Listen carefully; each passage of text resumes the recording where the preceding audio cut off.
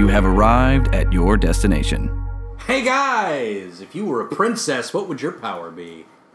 Earthbending. Oh, okay. Easily. The power to eat all the food. Oh, well, there you go. I believe you're both wrong. It is, in fact, the power to communicate with animals. That is the titular princess power. That's pretty cool. That all princesses actually have the ability to do. That's cool as eating. But that's what we're talking about this week on Animation Destination.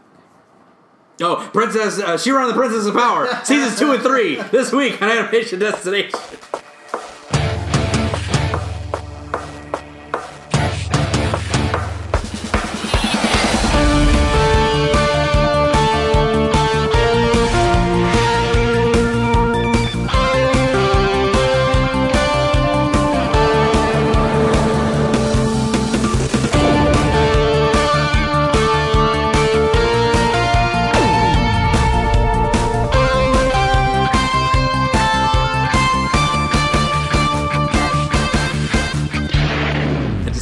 Just princesses. This. We're talking about princesses, actually. Yeah, That's all it is. That was the worst intro. Hey, everybody, welcome to the Animation Destination Podcast, an animation celebration podcast. I am here. I am your resident cartoon junkie, Brandon Jones, and I'm here with John Myers. Hello, friends. And Rich Harmon. Yo. Netflix original.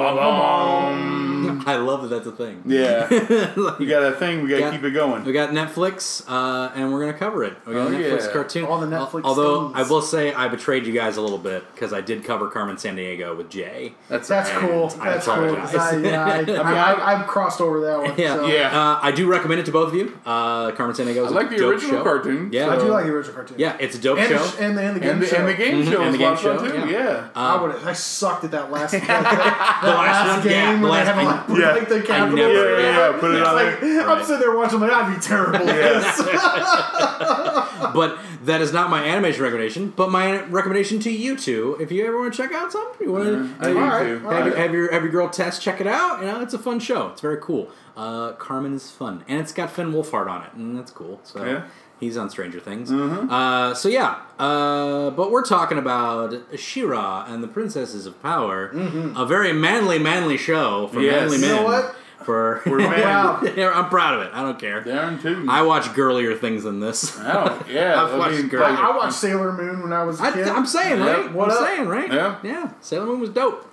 So is this, man. I mean, it's it's mostly Yeah. girls, and it was definitely originally just a female He-Man is what it was. But exactly. like this is, I never watched the original one because I was like, I already got He-Man. I don't need this. I got He-Man. You were that's where I was too. Yeah. This though, this She-Ra and the Princess of Power is so good. I was the guy. I loved She-Ra. I loved He-Man. I loved the team up episodes whenever like they Those were cool. Crossover It was episodes. always cool to see those, and I really dig this show. And season 2, I'm glad you guys kind of watched it back to back because season 2 I think leaves a lot to be desired. It does. And it's not season 2's fault because season 2 was obviously supposed to be these 13. Sure. And they split like Netflix or DreamWorks decided let's split this into a 7 and 6 just like we did Voltron.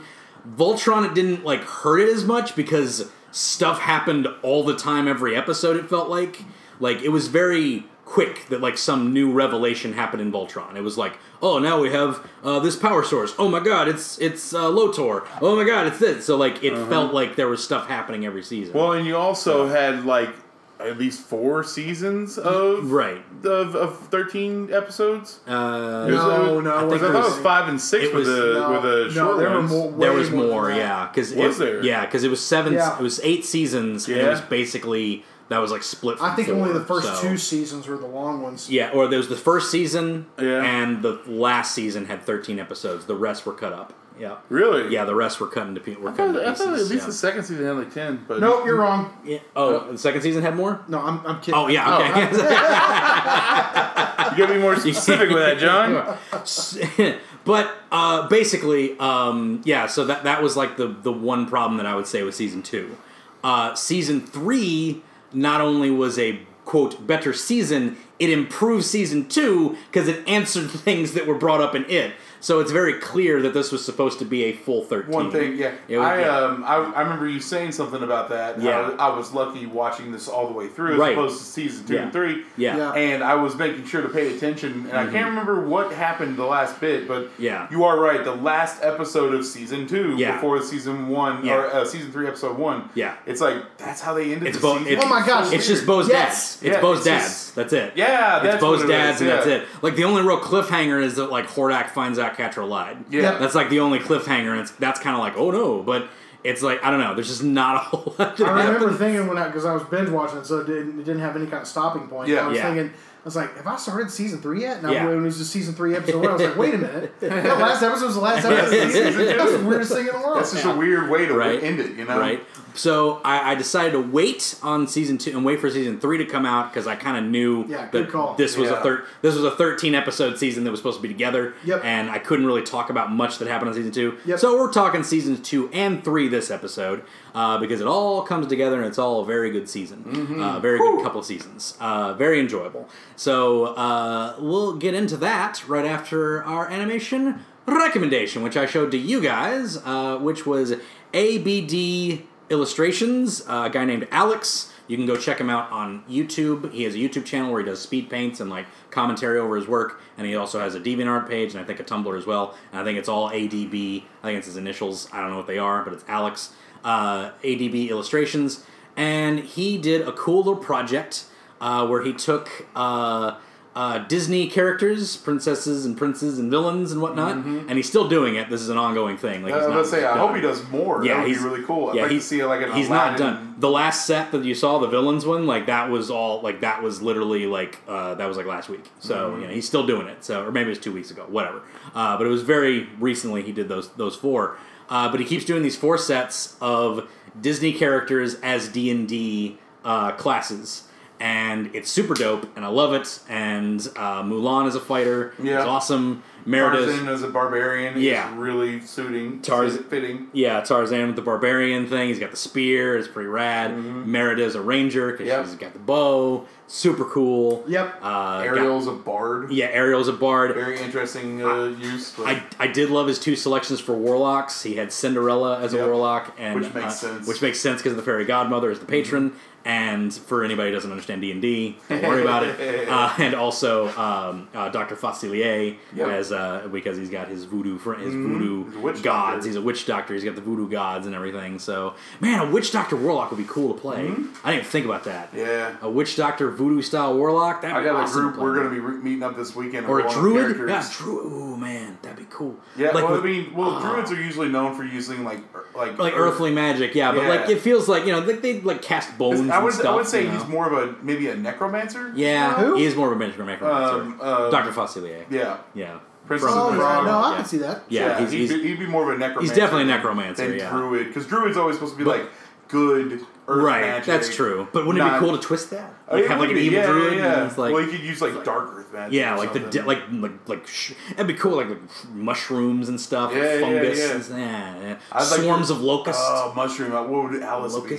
Yeah, that'd be cool. What would be good? Like I need to make this character now in D&D. Oh man, we need to get a D&D thing going for D&D. I'm good with it, man. I think a D&D. I think Disney Universe D&D. All right, yeah, that'd be awesome. Oh man, the Destination Nation D&D. Network, Disney, Destination Dragons, D&D. We won't do Disney because D&D. Yeah. We won't do Disney because then we can be cease and desisted, and that's not going to happen. You make a good point there.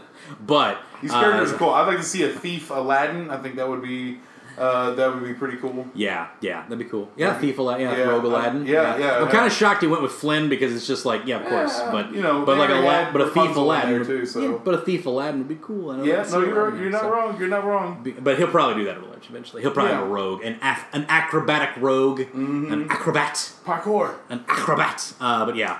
But that's I'm kind of interested in now sitting around thinking about Disney. I know, right? I'm thinking about it. Literally doing that too. See, I also had if I get my drawing stuff back in line, then like I might try and like do like Disney characters as benders from the Avatar universe. Like, that'd be a lot of fun. Obviously, that'd be a lot of fun. What's her name? Elsa. Yeah, she'd be waterbender. Ariel would be waterbender. Yeah, like it'd be like groups of them. Like you have like Elsa and Ariel and like other characters would be waterbenders, and then like that would be pretty cool. It'd be cool. Mulan would be a firebender. Yeah, absolutely. Northern Shaolin style seems to fit her. But anyway. That's neither here nor there. This is on to Toon News is what we're doing, because that's my animation recommendation. Go check out ABD Illustrations on the social medias. If you check that out, you should find him. But yeah, it's good stuff. But our Toon News, we've got Kickstarter record breaker Hair Love is going to be debuting in front of Angry Birds 2. So there was a Kickstarter for a short animation about this little girl getting like a hairdo. She has like a big poofy fro, and this hair designer like comes in and like does the whole thing. And it's called Hair Love, and it's just like a little short, right? So and it's getting debuted. It was a Kickstarter, and people kickstarted it. He made it. It's a little short that he did himself, and it's getting debuted with Angry Birds 2. Cool. So it's pretty rad. I like it. So I like to see that spreading out past the Pixar world a little bit, because those little shorts always were a fun dive into just something new and different. Yeah, it's like a little gem. I really enjoyed that. Yeah, it's like a little gem. Like I still remember like ones that I saw before certain things. It's like it's like, what's the one with the little the snow shakers things? Snow shaker things. I can't remember that one. Where it's all the baubles that are doing like the cool Jylin music, and then there's the snowman. Oh yeah. Inside the snow globe. Yeah. Trying to go hang out with a girl on the beach. Yeah, and it keeps getting talking about? Yeah, I do remember that one. I can't remember which one that is. I can't remember which one that is. That one was so good. Yeah, that one was good. I love all those though. I love the one before Moana where the guy's like trying to eat healthy. He's got like the square face. He looks like a Minecraft dude. Love that one. Love all this stuff. I thought Lava was in front of. No, that was in front of Inside Out. I love that. And Lava was basically the demo for Mulan. Oh, okay. Moana. It's basically the demo for Moana. Yeah. Because it was like, can we do lava? We can. With that one. Jeez Louise. Oh man, but so that's gonna be fun. I like to see those shorts. They're like little hidden gems at the beginning. And Paperman was before Wreck-It Ralph 1, and Paperman's one of the greatest things ever made. Paperman is one of the greatest animations ever. I need that to be a full-length movie, really today. Cool. I need that style. Really cool animation. Oh, I love it so much. I want that to be a full-length movie. Anyway, moving on in Toon News, we have Wonder Woman Bloodlines dropped their first trailer today. So Bloodlines is the new Wonder Woman Bloodlines is the new animated DC movie. Yes! And Wonder Woman's finally getting a new one since 2009. Yes! 10 years later, she's finally getting one this year. 10 years later, and 2 years after the first movie? It's a bit weird. I feel like they would have like planned that out a little better. It's like, we got a Wonder Woman movie coming out. Especially after it blew up. Right? You know what I mean? Well, maybe they didn't exactly think it was, and then it hit box office and they're like, true. This is actually pretty good. We need to do this. Because, I feel like it could probably be 2 years in development of a Wonder Woman movie. They dropped like 2 Suicide Squads around Suicide Squad. But that's supported by Harley Quinn. That's true. Everybody loves Harley Quinn. You are not wrong, sir. Whereas like Wonder Woman was like, it was kind of like, if this movie's good, then she'll do well, and it just was really good. Yeah, so. I still like Harley, but I get why people are. I get why people are sick of it. I get why people are sick of it. I totally get it. I'm not going to deny it. But even though there's this many people that are sick of it, there's even more people who still... Yeah. I had a kid come in the other day, and he was like 12 years old, and he's like, what Harley Quinn stuff you got? And I was like, I got a couple of trade papers. I mean, he was excited to look for Harley Quinn. Hey, that's cool. I know, right? Like what you like. She was with him. Do you know what your son's reading? Do you know what your son's reading?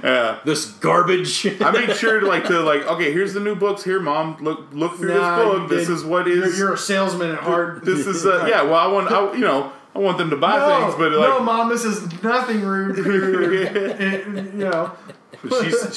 kid was also into Batman, but like Harley was his jazz. He was all over it. He wanted his jam. Can I interest you in this Batman Dark?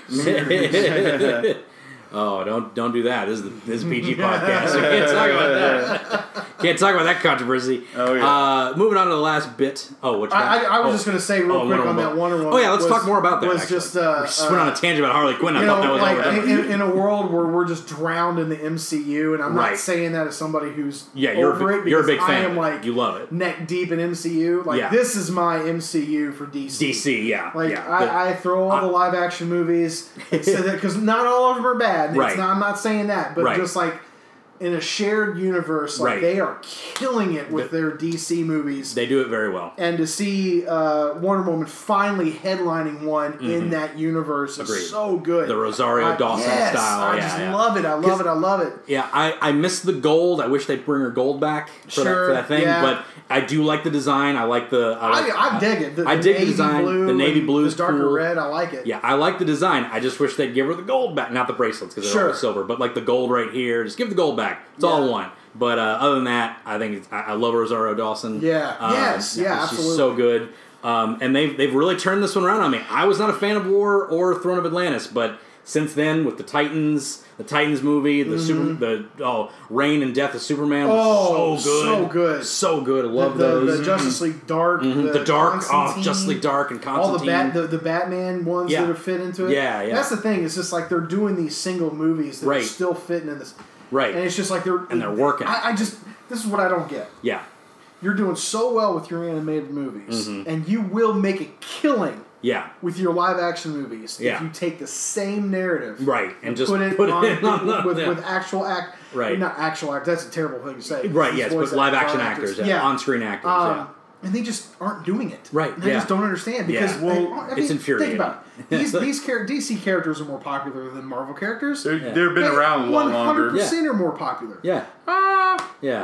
Well, Batman, Superman. Yeah, I agree to that. Worldwide, absolutely. Just because they have the benefit of being around 30 11 years ago, this isn't even a question. Yeah, well, exactly. Exactly. Okay.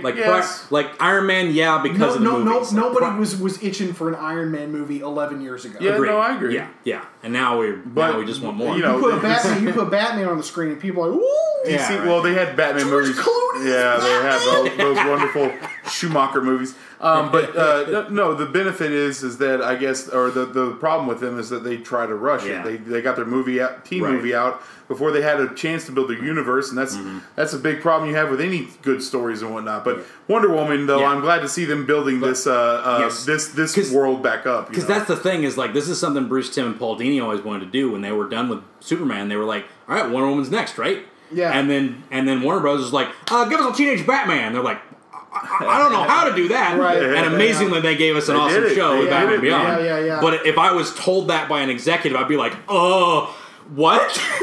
That's a terrible idea. We were doing the Trinity, man. We had Batman, Superman, and now we're supposed to do the Wonder Woman. You're right, but so that would have been an Conroy's going to be playing Bruce. Yes, Wayne. And it's the only reason I'm going to turn that back on. Yeah, me too. It's the only reason. I'm so done with those shows. I will turn it back on. And if they get Michael Rosenbaum to play Lex, I will watch that as well, and then I will just turn it off again. That's all I care about. I'm just going to watch that and be done with it. So it is a show, though? It's just their crossover thing for all their stuff. Crisis. And so they're doing a Batman Beyond version, and Conroy will be Bruce Wayne as in the Batman Beyond version. Yeah, that's the way and to I'm do like, it, man. That's what you do, baby. That's how you get him. Him or Keaton, man. That's the only acceptable one. That's the thing. That's how you get us into what you're doing. Because I've been done with your shows, WB. Yeah. I've been done with them, CW. And now I'm bound back in it. Yep. Like, I'm back on it. You got me. I'll figure out what's going on. Right, yeah. But Kevin Conroy's in it. I'm going to watch. I'm going to watch that. Yep. I'll watch Rosenbaum as Luthor, too. Oh, my gosh. If Luthor comes back as Luthor. So anyway, Wonder Woman Bloodlines. Yeah, Wonder Woman. At least finally is covering like her stuff. And she's like they're covering her rogues gallery. Like it might be a little. I love the designs. Yeah, the designs are great. Like and like that's the thing is like it might be rogue heavy, but it's like Wonder Woman's a tough cookie. So like throwing all of her rogues at her kind of makes sense. It's kind of like all the Rogues against Flash. It's like they kind of all have to team up to beat Flash. Yeah, otherwise in order to have a serious fight there. Right. So like got Silver Swan, got Dr. Poison, got Dr. Cyber, maybe Dr. Psycho. She's got a lot of doctors. It's like I didn't see Dr. Psycho in there, but he might be in there somewhere because he's always like in behind. He's a little, he's a little person. He's a little person with a big head, and he like gets into people's heads. You got Etta Candy's in there. You got Steve Trevor. So I'm like, do all that. Make them good. I want to see more of that whole thing because I love Giganta. She looks great. Yeah, that was cool. A beefed up cheetah that looks way different. If they don't explain that, I'll be disappointed. Yeah, that's not what she looked like in the beginning. It might be the male version of Cheetah too. I don't know. It kind of sounded like a warped female voice, like when she's up like that. There's a male Cheetah version. There was like in the Perez era. They had like I just kind of took it from that Batman animated episode where Catwoman gets turned into like a Yeah. Cheetah is Catwoman. Yeah. This Cheetah is that Tiger or whatever his name was. Yeah. Oh, Tigress. Yeah. But yeah, so we're getting the Rogues, and it should be pretty fun. We'll be really disappointed if there's not at least some Greek gods. Oh yeah, I'm sure. At least Ares. Yeah. At least Ares. Yeah, maybe. Yeah, but again, like I like the gods aspect of it because Perez did that great. Yeah. Azarello did it great. Did that great. Did it really awesome. Yeah. But I'm a sucker for 1D Rogues, and I'm down with it too. They get kind of pushed to the back all the time. I like Dr. Poison. Out of the Trinity, she's the one I know the least about. That's as far as rogues and whatnot. So. Yeah, and that's why I liked the movie because they threw in Dr. Poison. I was like, hey, threw in an actual. They threw in an actual rogue. It wasn't just Ares like kicking about. It was. I didn't know who the heck that was. Yeah, Dr. Poison. She's a Golden Age rogue too. She's way back in the day. So she's a Golden Age rogue. But that's the Wonder Woman Bloodlines. And that's it for the news, guys. Which means it's time for our ad break of the day. Go check out that ad break and let us know how it is. Hello, friends. John the Collector Myers here, asking if you like collectibles but hate not knowing what you're going to get. Then take some time to turn to Breaking the Seal. We have everything from pops to top-of-the-line artwork statues and bring them right to your screens. You can find us on Facebook, the DNN YouTube page, and, as always, DestinationComics.com/DNN. And always remember, friends, break that seal. And we're back from that ad break. Good stuff. I'm not going to lie, you really psyched me out with that ad break because I really thought we were getting into She-Ra. We always do the ad break first. I should be used to it. It's been a little while. It's been a while. You got me. You've been in Cincinnati. Yes, we finally get to talk about it. You've been out of town. Oh, stupid ad break. You've been out of town. I like how you pretend like it actually is a minute. I know. It's literally like 2 seconds before. Well, it was good. It was a good ad break. It was a good ad break. It was. That's the only saving grace for it. It was a good ad break. But we're talking She-Ra and the Princesses of Power, seasons 2 and 3, basically season 2. Season 2.1, 2.2. 2.1, 2.2. This is probably how it'll be packaged in the DVDs if they ever make them, but Netflix isn't really known for making those. So true. It's like, they're terrible about that. You got to figure it's like if you want to sit down and watch it anytime. But 3 years later, and you don't put out a Blu-ray for Stranger Things. Like, come on, like what's like? Like, that is like season 1 of Daredevil. Yeah, right. That's like it. That's it. Yeah. Are you kidding me? That's true. There's 2 other seasons. That's the best show of those. So Daredevil's the best show of all of those. Anyway, but She-Ra, DreamWorks, Princesses of Power. We did season 1. We enjoyed it. We had our critiques, everything as the demographic for the show, 35-year-old men. An average 35-year-old man. There are the moments where I have to like gut check myself. Right? This is really stupid. You're like, wait a minute, it's for kids. Yeah. Tess loves this. Meanwhile, Tess is sitting next to me like, this is the greatest thing thing I've ever seen.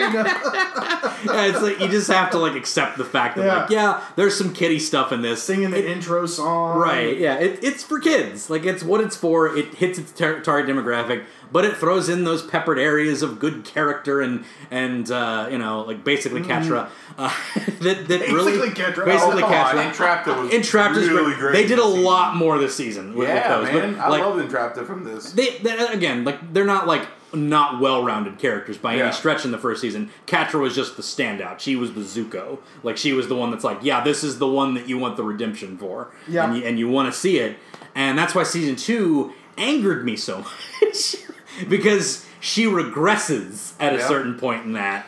And it's very irritating because the whole time she kind of feels smarter than the crowd, you know? Yeah. I'm getting my critiques out of the way. And again, this all works out when season 3 happens. So, but when I watched season 2, which came out prior, Catra going back into the whole like, oh, hey, Shadow Weaver, I totally trust you again. Right. I was like, girl, what are you doing? It's like finally some weakness. Yeah, it's like you know she's gonna betray you. Like, you know this. Like you've been on it for like, you've been smarter than Adora about the whole thing, because she's like, the Horde's been manipulating us, and like Catra's like, yeah, no kidding. Yeah. Like, that's been our whole lives, girl. Like, you haven't noticed? Like, and it's like she never really realized that Adora didn't know the whole thing was like a farce. You know, it's like, and it's like she's always been like a step above, and then like she kind of clambers back to Shadow Weaver for some reason. I'm just like, why? You've always hated her. But what it comes around to in season 3 is that she's obviously that mother figure that she always wanted the approval of, because it hits when, like, she learns Shadow Weaver's in Bright Moon, and then it just goes black, and it's a great scene. Like, but yeah, so it made more sense when season 3 hit as to why they did that, to like kind of reinforce that whole idea. It just wasn't as clear, or it seemed like she would never have trusted Shadow Weaver at that point. And but that just goes. Abuse is weird. Abuse is a weird thing. Like, this show is very smart. It's not just because it has humor that allows us to kind of get through all these other more heavy parts, but like there are those moments where you have that like Catra and Shadow Weaver's relationship. Entrapta, in a way, she is almost oblivious to everyone else's faults, because like we got to see a little bit in season 1 where she was just like, well, I'm going to work with the Horde now. They provide all the tech I need to keep my research and whatnot. So apathy is kind of touched. I mean, there's a lot of things that are. Even the whole thing with Scorpina and Scorpia. Scorpia. Yeah. Scorpia and Scorpina is Power Rangers. Yeah, I know. I was like, that's something else. That's Power Rangers. That whole dynamic was great. Seahawk, the fact that they feel like they're putting themselves out there so much and trying to be friends, like with Scorpia with Catra and Seahawk with Mermista and all the other friends. Yeah. Like, they feel like they're trying, but ultimately you have to love yourself. And right. There's a lot of great lessons that is in this show, but it's also funny and just really cool, awesome, like transforming powers. With you dig the She-Ra. Oh man, it's just I just love the Eternia and stuff. Not a lot of that in these 2 seasons, actually. No, there's not. There's more Adora than She-Ra, but that's fine too, because She-Ra. Well, that she's just a thing to accomplish. It's still Adora. Yeah. She-Ra is, but still, I said this on season 1. I'm going to say this again. Go ahead and get this out of the way, guys. Yeah. I love She-Ra's transformation. Yeah, you especially do. A lot. When, oh my gosh, dude, it's so awesome. It is cool. She does cut the ground. It's really cool. And when she put punches and then the gauntlets come. Yeah. It's so awesome, man. I love me a good transformation sequence, and it's pretty good. Because wasn't the original one, she was just like He-Man, like, oh no, it was awesome. Was it too? Okay, it was awesome. Yeah, like I mean, she didn't really... it wasn't a whole lot of animation, it didn't swoosh around, but like, come on, the lightning and like it feathers down over top of her. But that was kind of the same in a way for like Prince Adam and He-Man. Yeah, but He-Man's was awesome too. Yeah, no, I agree, but I just feel like this one's a lot cooler looking than what I remember. Sailor Moon, man. Right. It is totally a Sailor Moon transformation. Absolutely, that's good time. It's wonderful. Power Rangers. Yes. Whenever that stuff happens, it's just like, let's do it. It's about to go down now. Kick the bad guy's butt. Yes. Yeah, you got to transform to beat the bad guy. Yeah, that's how it works. Absolutely.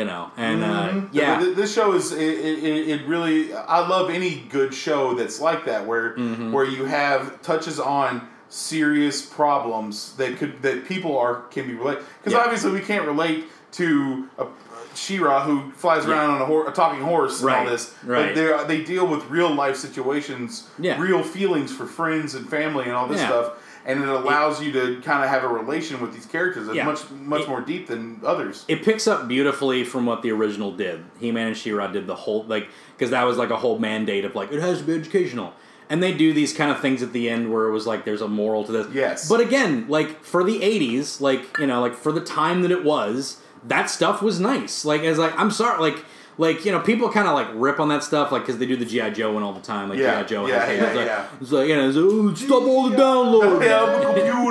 I'm a computer. Stop the download. Stop all the downloads. People make fun of it, but He-Man and She-Ra, they just have the main character speak to the audience. They'd speak to the kid and say hey, and it's a little PSA. It's a little PSA, and there was one kid who was addicted to something, and they akin to that to alcohol and drugs and other addictions, and there were lying little lessons, or whatever, and it was very in your face, but and this kind of is too in a lot of ways, but it does the same thing. It's hey, let's have these relatable problems, and there's Catra's actually abused. This is the thing, they actually touch on that because that never really was touched a whole lot. Adora was, in fact, indoctrinated into a fascist society. Yeah. Even in the original cartoon, that was her origin, and then she was woken up, by the sword and everything, and by her brother. And it's and they don't really touch on that ever.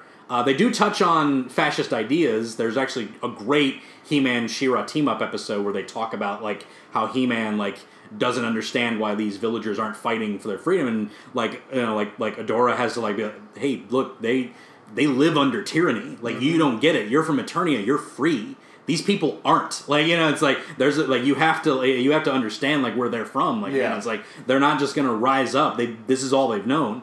It's a great episode. It's an absolutely great for an 80s TV show. To touch on that kind of a thing. And this show does the same thing. It does a very good job of touching on heavy things like abuse. And, I guess the old He-Man shows and She-Ra, I suppose, as well, they had these moments where it's like I said at the end, you had this subtle thing of a one-shot monster of the day that could be resolved within by the end of the episode. Right. And there's a little bit of a story there, but then kind of He-Man or She-Ra kind of drives it home at the very end. Right. This one is just it's just good writing. It's interwoven into the story, the problems that people have to be facing and whatnot. Are you suggesting the 80s wasn't good writing? Because that was J. Michael Straczynski. Listen, I will say that the original 80s... No, I'm kidding. I know. He-Man, Transformers, G.I. Joe... I get what you're saying. Because, wonderful stuff. But yes. But as all things, they evolve and they modern things have a modern take. People get better at writing and they don't have to talk down to a kid. Yeah, exactly. It's not something that's hitting yourself over the head with a hammer. It's part of the story. Yeah, because back in the day... Because again, if you rewatch the old She-Ra and the old He-Man, it's they have to talk down a little bit because they're oh, we're talking to kids. You didn't have to do that back then, but it was this is a new thing. Do we have to talk down to them? Yeah. I think we have Children to talk down to them. are meant to be seen, not heard. It's we have to talk down to them a little bit, right? They have to get this. We have to keep it simple. But now, you don't have to keep it as simple. Yeah. In the day of comic books and whatnot. Yeah. Well, and I think that, even, you talk about the abuse, but I mean, even, simple things like the episode where Bowman and his dad's, where it's just my entire family is this, right? And this is what is expected of me, and so I'm gonna lie and about who I personify this expectation of what my family is wanting from me, right? But that's not who I am, right? And then just the acceptance of the dads at the end of the episode is just you just could have just told us that.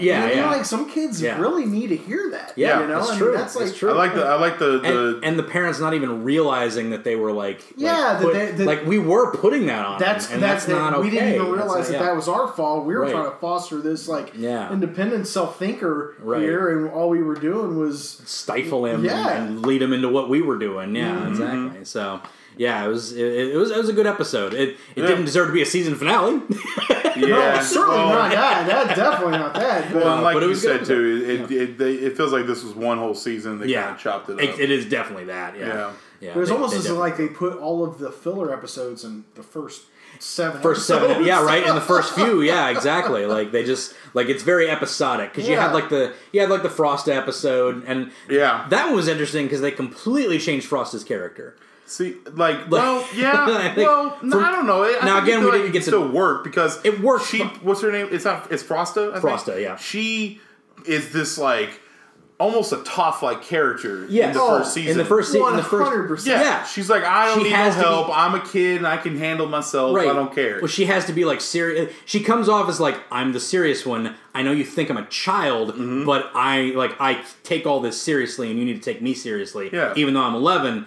But then in the first episode of this, she's just like, woohoo, I'm a kid. I feel like, at least in this, I feel like it's she felt like she's the youngest princess, so they're not going to take her very seriously. So she's got to be all proper and prim and all that. Yeah. But then once she realizes that these coalition of princesses is they're just all friends, she's kind of being who she is, and kind of almost too much to where Glimmer can't really handle her to a degree. I felt like it was just a shift. They were just we don't really need a serious character. And they just we don't need a straight man here. Yeah. So let's have her be this and have her look up to Glimmer. I think that they took the character and was okay, this is our strongest, toughest character. Right. Let's throw in a wild card here and make her the most reckless, sure one. Right. You know, and I think they made her way more tough in that regard. Yeah, no, absolutely. I think that kind of played a role in it too, where she was just kind of a loose cannon. Right. Because if you think about it, it was just we got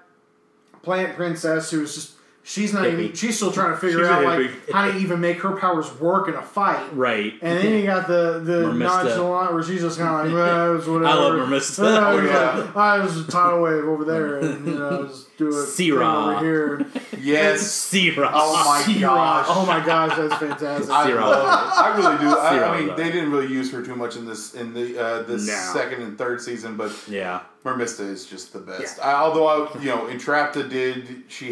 She has improved in these seasons, and I like her a lot. Won my heart. Yes, I do. I do like Entrapta a lot in this, but Mermista still holds a special place in my heart. Yeah. They didn't advance Glimmer too much. They had the episode with Frosta, and that was kind of it. Yeah.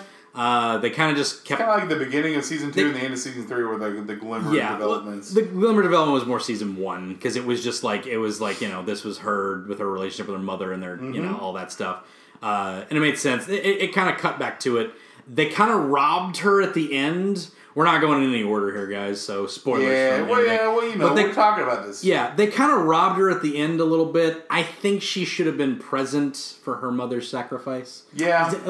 I disagree. Really? I disagree. I think that it was... Because that was the thing. I heard them say that that's what had to happen earlier. And then when it was actually down to it, it was just the two of them standing there. That didn't occur to me again. Yeah. Until the moment when she just started flying up in the air, and I was like, oh my gosh, this is what's happening. Right. and then it was just because it was just that great scene where she's just zooming up in the scene. And then I think that moment when she was just when they all came back, everything was fine. Yeah. She's I can't wait to go see Mom. And the facial expression that they gave Adora was her eyes dilated. Yeah, it was phenomenal. It was just because, and I think that gave a moment for them to share.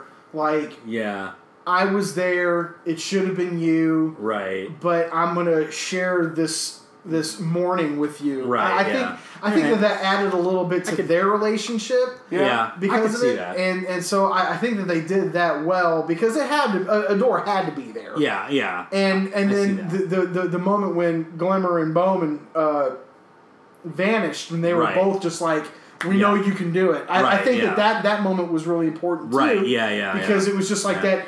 We know what's going on. We can't stay with you, but we trust you. We believe in you. Yeah. And I think that those are two moments that just kind of coincided that just worked well. Yeah, if I had I feel like they're gonna maybe in season 3 they'll get some kind of goodbye moment, like a Glimmer will get put into the time travel.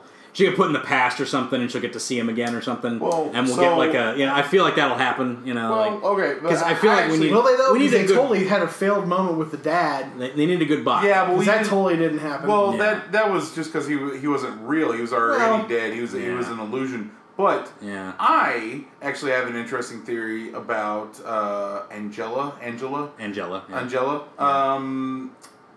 I kind of feel.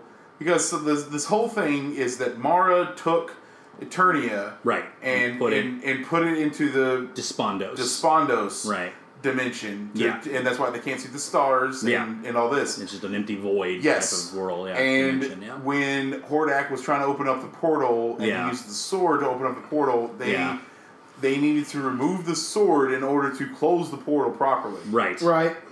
And someone had to go, and Raz said to Adora, you will have to remove that, and whoever does can't come back. Angela, so she's over there. She could come back. Just be on the other side, and they're kind of waiting. She actually, the specific wording was trapped between the two dimensions. So I think we could, if this show could see her come back. I feel like we could find a way to bring Angela back. She could come back, and that'd be fine. I think after a season or so of Glimmer trying to run Bright Moon and not doing so well, eventually Angela will come back. It's just interesting because it is a show of those cathartic moments, and I feel like that was just one cathartic moment that they just could have had. But I think they're going to recouple it in season 3 or something. They'll have a goodbye episode or something. Season 4. Season 4, sorry. Season 4. Season 4, sorry. Maybe sorry. Who knows? Season 3. Season 4. The next one. Yeah, the next season, which has not been ordered yet, actually. But it'll probably get ordered because it is doing very well. This show's doing very well. Apparently the merch sales are doing very well, too. They just released the new figures based off of it, the little dolls. So. Cool. Yeah, so I think it's doing pretty well. So I give myself a little She-Ra action figure. I mean, it's more of a doll, but don't get a She-Ra doll. Maybe not. Okay. But if they make an action figure or make a Mermista action figure, make a Mermista. I'll take a Mermista. Yeah, she won't care though. I don't know. It's all right. She can be my little apathetic action figure sitting on the shelf. She won't care. But yeah. So that was the one thing. But other than that, I thought this season was freaking perfect. Especially the way it wraps up. I loved the Crimson Waste. I want more time in the Crimson Waste. Yeah. Although I did feel like Huntara kind of changed. Like she was like teaming up with them, then she's betraying them. But of course, we see her teaming back up with them. She never teamed up with them the first time. It was still but kind of giving. It was all a ruse. Well, she kind of like gives. You could tell she's like trying to like, hey kids, this is not what you think need to go. But it kind of worked when you realize it because like she doesn't want outsiders there because nobody knows that the Crimson Waste has people in it. You know, it's like the Crimson Waste is just a desolate thing, and they all go there to hide from the war, which doesn't seem that devastating, honestly. That's the idea that the Crimson Waste obviously houses something, hides something. Right. They said it's the first one's tech, and that's why. Yeah, but that was like just discovered. Like no one goes to the Crimson Waste. Like, you go out there to die. Nobody's there. So Huntara wants to keep that. So outsiders are a danger. So that's how she was always like outsiders are trouble, and that's why she betrayed them. So it kind of made sense. But then she ended up actually liking Adora because it was like, I like you, kid. You know, it was like, but I liked Huntara a lot. I knew Huntara was coming this season. They mentioned that she an old She-Ra character. She is an old She-Ra character. She's in one episode. Really? She is it's one of my favorite episodes. I had that one recorded on a VHS like forever ago. But Huntara I think it's just titled Huntara. She's an intergalactic bounty hunter that Hordak hires to hunt down She-Ra, and it's like this. It's literally just a big one-on-one battle, and it's like she's got all these gadgets and like and she's got the little spear thing that she uses. It actually is almost exactly the same thing as the spear. It's like a little like shock spear that like comes out and like she fights with it and everything, and it's really cool. Her design is almost exactly the same, except they made her beefier. Should I say she's much beefier in the new one, but they turned her into a Galra. They did, man. Me and John were talking about that earlier. She's a Galra. She's kind of got bluish, purplish skin, kind of. Yeah. Which is it's not like it's nothing quite like what she is in this. Fun fact: she was supposed to have ebony skin. She was designed to have ebony skin, and they went with the purple for some because they wanted to make her look more alien. Just like Vegeta. Yeah, right. Yeah, she was supposed to have a more brownish ebony type skin, but they were like, we want it to be more alien-esque, not just So. Fair enough. So they went with like a purple. But yeah, Huntara is one of my all-time favorite characters. And this is one of the times where I really, really enjoy the character design above the original. Like, I like her as a big hulking orc lady. Yes, I think that is very awesome. And in fact, I hope she turns out to be a troll, because trolls were actually a part of the original She-Ra. Mm-hmm. There's a city of trolls called Spikeheart, which is the coolest freaking name for a city. Mm-hmm. But they're all a bunch of trolls with like tusks and everything, and they're classic trolls. If you look up She-Ra trolls, like it'll be in there. Yeah. And like I'm kind of hoping that's where she's from, because like a lot of them were kind of like co-opted. They didn't want to fight in the war, so like She-Ra kind of they joined the rebellion eventually, obviously, because that's what people do. But yeah, so like if she turns out to be a troll, that might be interesting. Just because they bring up a whole another race of people, I guess. Exactly. Into this world. The other design I loved was Tongue Lasher.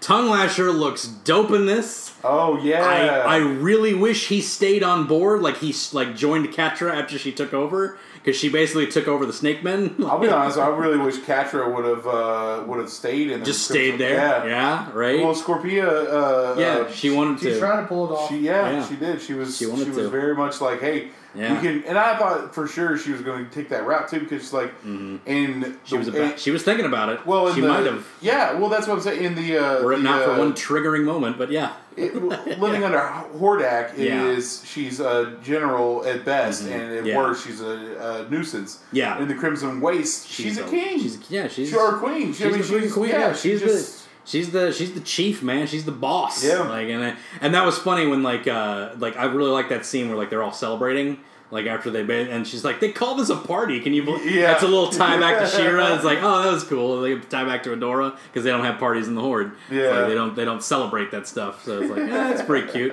It's like, so they have parties. That's pretty good. We've got it on the background right here, and this is a really good episode. I very much enjoyed this. What is it? Light Spinner. Light Spinner. And Spinner. Yeah. Shadow Weaver's past. Teaching Micah. We see her that she's the teacher of Micah. Yeah. Glimmer's dad. This episode is actually really good because you get a lot. Well, it's mostly centered around Shadow Weaver. Mm-hmm. What's wrong with her face? Why can't we ever even good? We can't see the bottom part of her mouth. That's how it was in the original. We never saw her face. Yeah. That's it. Okay. We never saw her face in the original. I always took it as that she was horribly scarred. In the 2003 version, what was cool, it never came to fruition. Evil Lyn was going to become Shadow Weaver. That was that would be cool. Cool. Because she was ousted from Hordak, then she joined the Snake Men, and the Snake Men ousted her. So then when Hordak came, he was going to reward her with power, and she was going to become Shadow Weaver. I was like, that would have been so cool. That would have been dope. But we never got a third season of that show. Yeah, unfortunately. So because Mattel's stupid, and they don't know how to do that. What's really interesting is when I was watching the second season of this, I was thinking, I know this voice from somewhere. Yeah. And I went back and looked. Yeah. I'm glad you meant. I'm glad you. And I still couldn't find out where I knew this voice from. Yeah, it's Daniel Day Kim. He's from Lost. Jen from Lost. Oh no! I'm talking about Shadow Weaver. Oh, Shadow Weaver. I'm sorry. Yeah. Shadow Weaver. I'm not sure what she's from. She's not from anything. That's my point. It's just like I was like, I know this voice. Really? Because I know it. She has a very and there's a couple of things that she's been in that I was like, oh well, I know this. Right. But like even the characters that she was in, I was like, I can't even pinpoint what that is. Who that actually is. That's interesting. Yeah, because she has a very distinct, cool very voice. Distinct voice. But she's been around for ages. Yeah, that's a very cool voice. But Lorraine Toussaint. Lorraine Toussaint. Yeah. And I don't recognize. Yeah. I don't know that one, but I don't know. But she does have a very distinct voice. I thought she has not done a lot of voiceover. Yeah. No, but I don't. I mean, I wouldn't know her from the live action things. Yeah. Maybe, she is credited for some video game stuff, so maybe that's what I've been hearing from. Some stuff, yeah. But yeah, man. There's I like that episode a lot. We got to see her backstory, and she what I did like about it is she didn't really fall from grace all that much. No. You can see her manipulative tendencies right off the bat. Yeah. Yep. Just right off the bat. She's trying to stop the Horde. Yeah. And she is like, listen, we need to do this. And they're like, that's dangerous magic. Very Viren. Yes. Very Viren. Very much so. She's got a greater good mentality. Yeah. She has a greater she's good trying mentality. to do good, but she's going about it the wrong way. Right, but she's manipulating Micah into doing this, and then her manipulative thing has always been sort of there even before she got twisted by the dark magic. What is it called? That Was it amethyst? No. Garnet, the black garnet. It was a beholder. Oh the black garnet. It was a beholder. Yeah, the beholder. Yeah, it's like the black garnet that they kind of twisted her into all the evil stuff and everything. Rocco, you are being very lovey right now. Yeah, Our mascot episode. Yeah, he really is. He's being very lovey-dovey right now. He wants attention, man.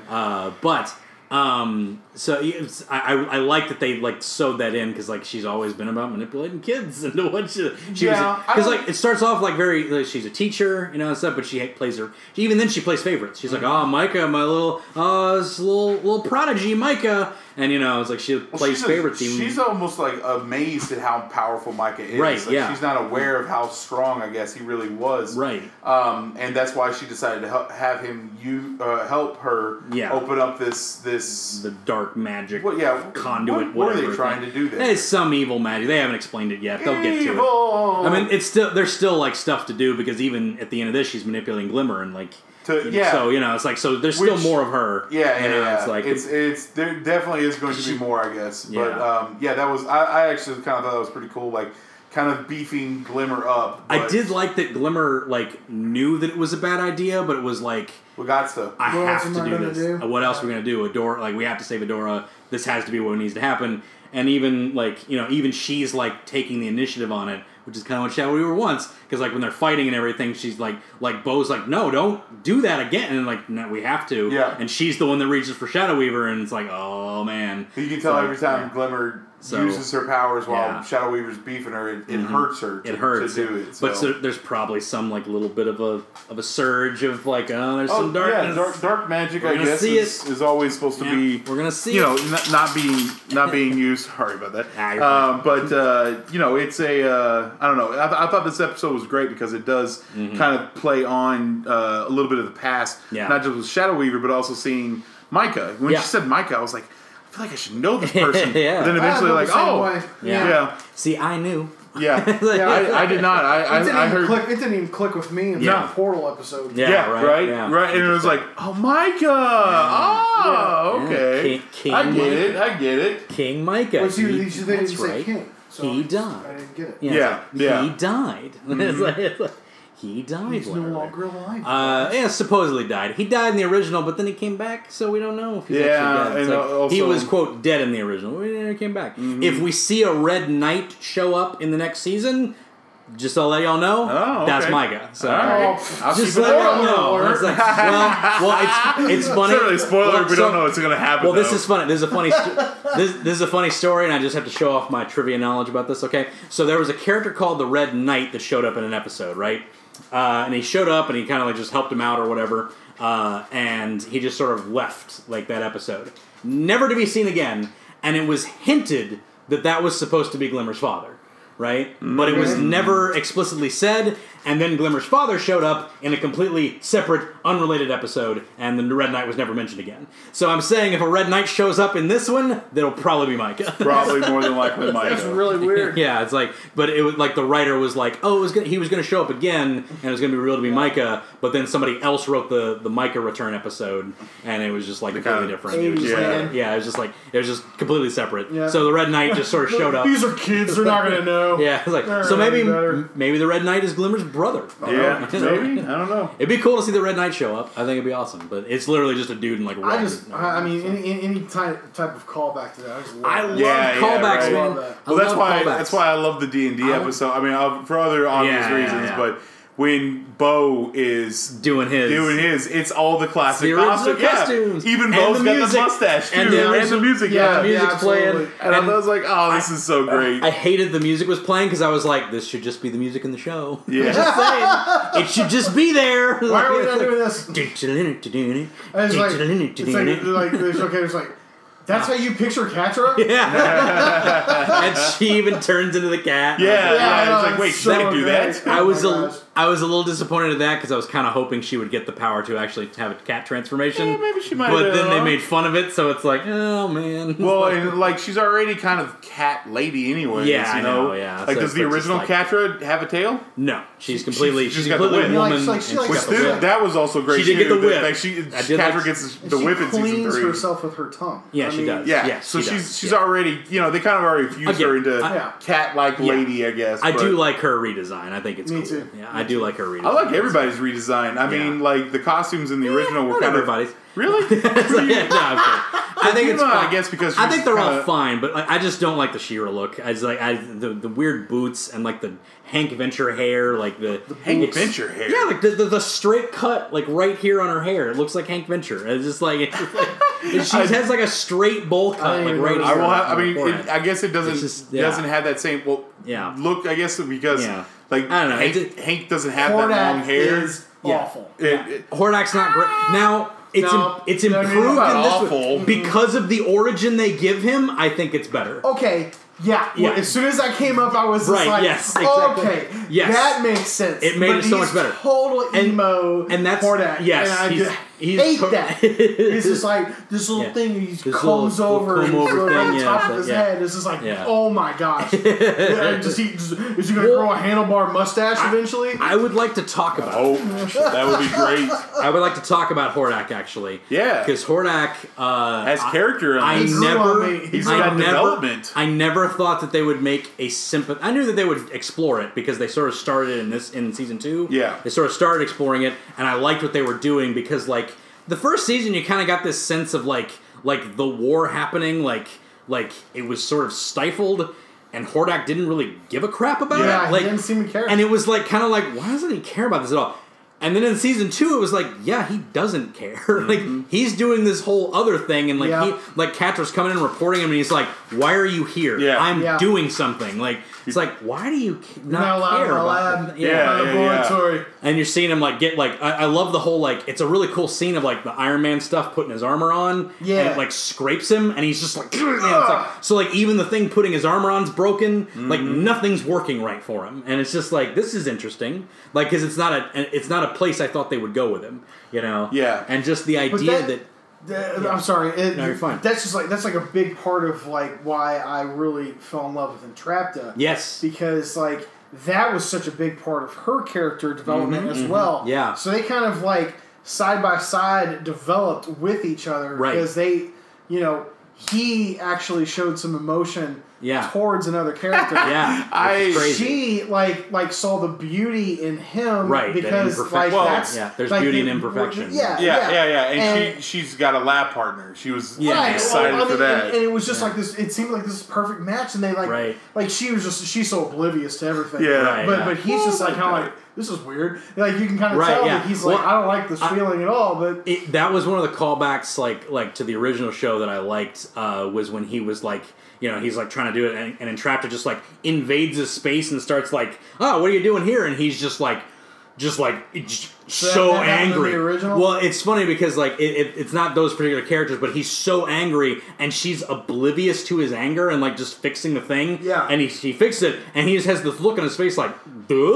Oh, okay. And that's a thing that like Hordak like kind of had that happen to him a lot in the original. They would kind of comedically insert characters into his like situation. There's one episode. Where he kidnaps what's her name? The flower girl. Perfuma. He kidnaps Perfuma. This is the original series. Like to like whatever. Like now I have a. It was like now I will. It's like I now have a hostage that I can whatever. And she just starts like she's a hippie, so she just starts putting flowers everywhere around the horde and around the fright zone. And he's like, stop with these flowers. And he's just like, and he's like totally.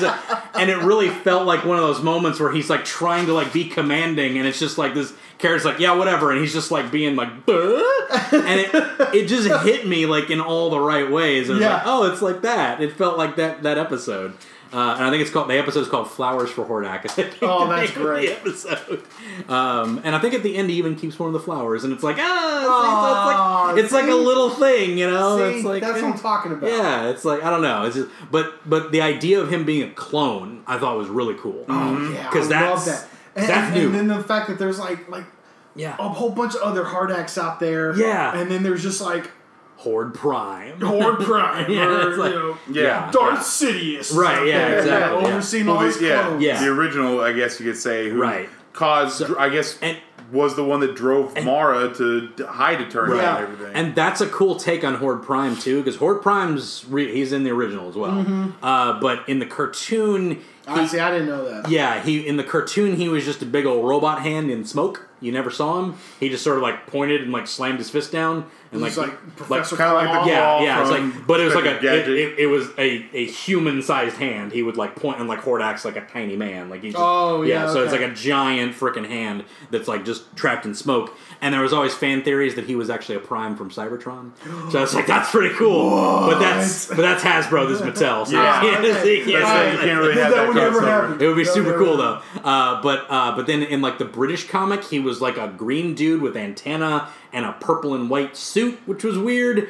And then they made a Masters of the Universe special series recently that kind of made him into like a more evil looking Hordak kind of thing. Yeah. And that's kind of what he is in this, I think. But the idea of him being Horde Prime, the Prime version of all these clones, I thought was really cool. That was a really cool take. Yeah, I really wish, because you didn't really see him. You kind of saw his kind of like silhouette. Yeah. I was really hoping he'd have like that fin.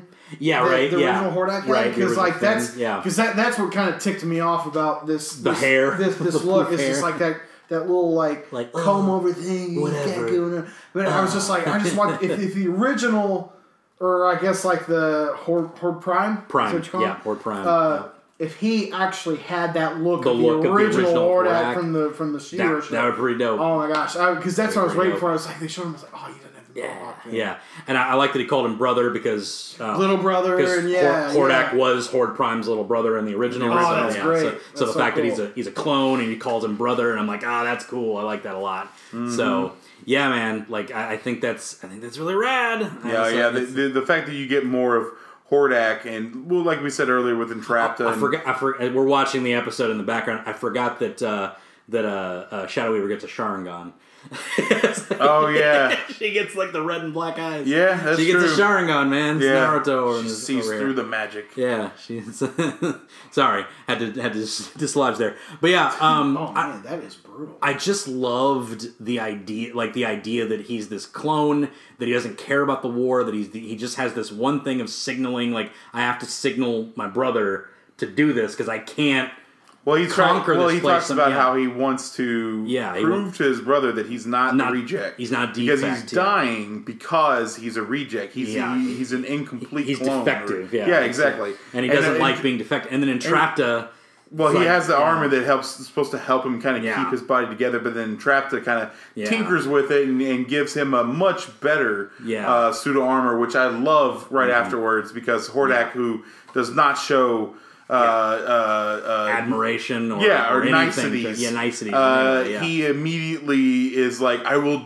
Anyone who says you are wrong or bad, they're fools. And it's just there's just that. That's his way. That's his way of saying thank you, and I appreciate who you are. You know. And the clone thing is such a good idea, because then you have this. Like I knew that Horde Prime would be a thing eventually, but just having that looming like. This is the original evil thing. Yeah. And here's this defective clone that's having feelings. Mm-hmm. You're just kind of like looking for redemption, right? It's like, yes, it's so good. I love good redemption. I love all the bad guys in this show. And right. And he might. And the thing is, and it really was like a punch when he started to regress. When like Catra shows up with the sword and is like, "What are you two doing? You're like lollygagging around. Let's do this. Let's end this thing. Like let's go." And then they're kind of just like, "Yeah, all right, yeah." It's like, but then like his thing starts to spaz out, and she puts her hair on his shoulder again, and he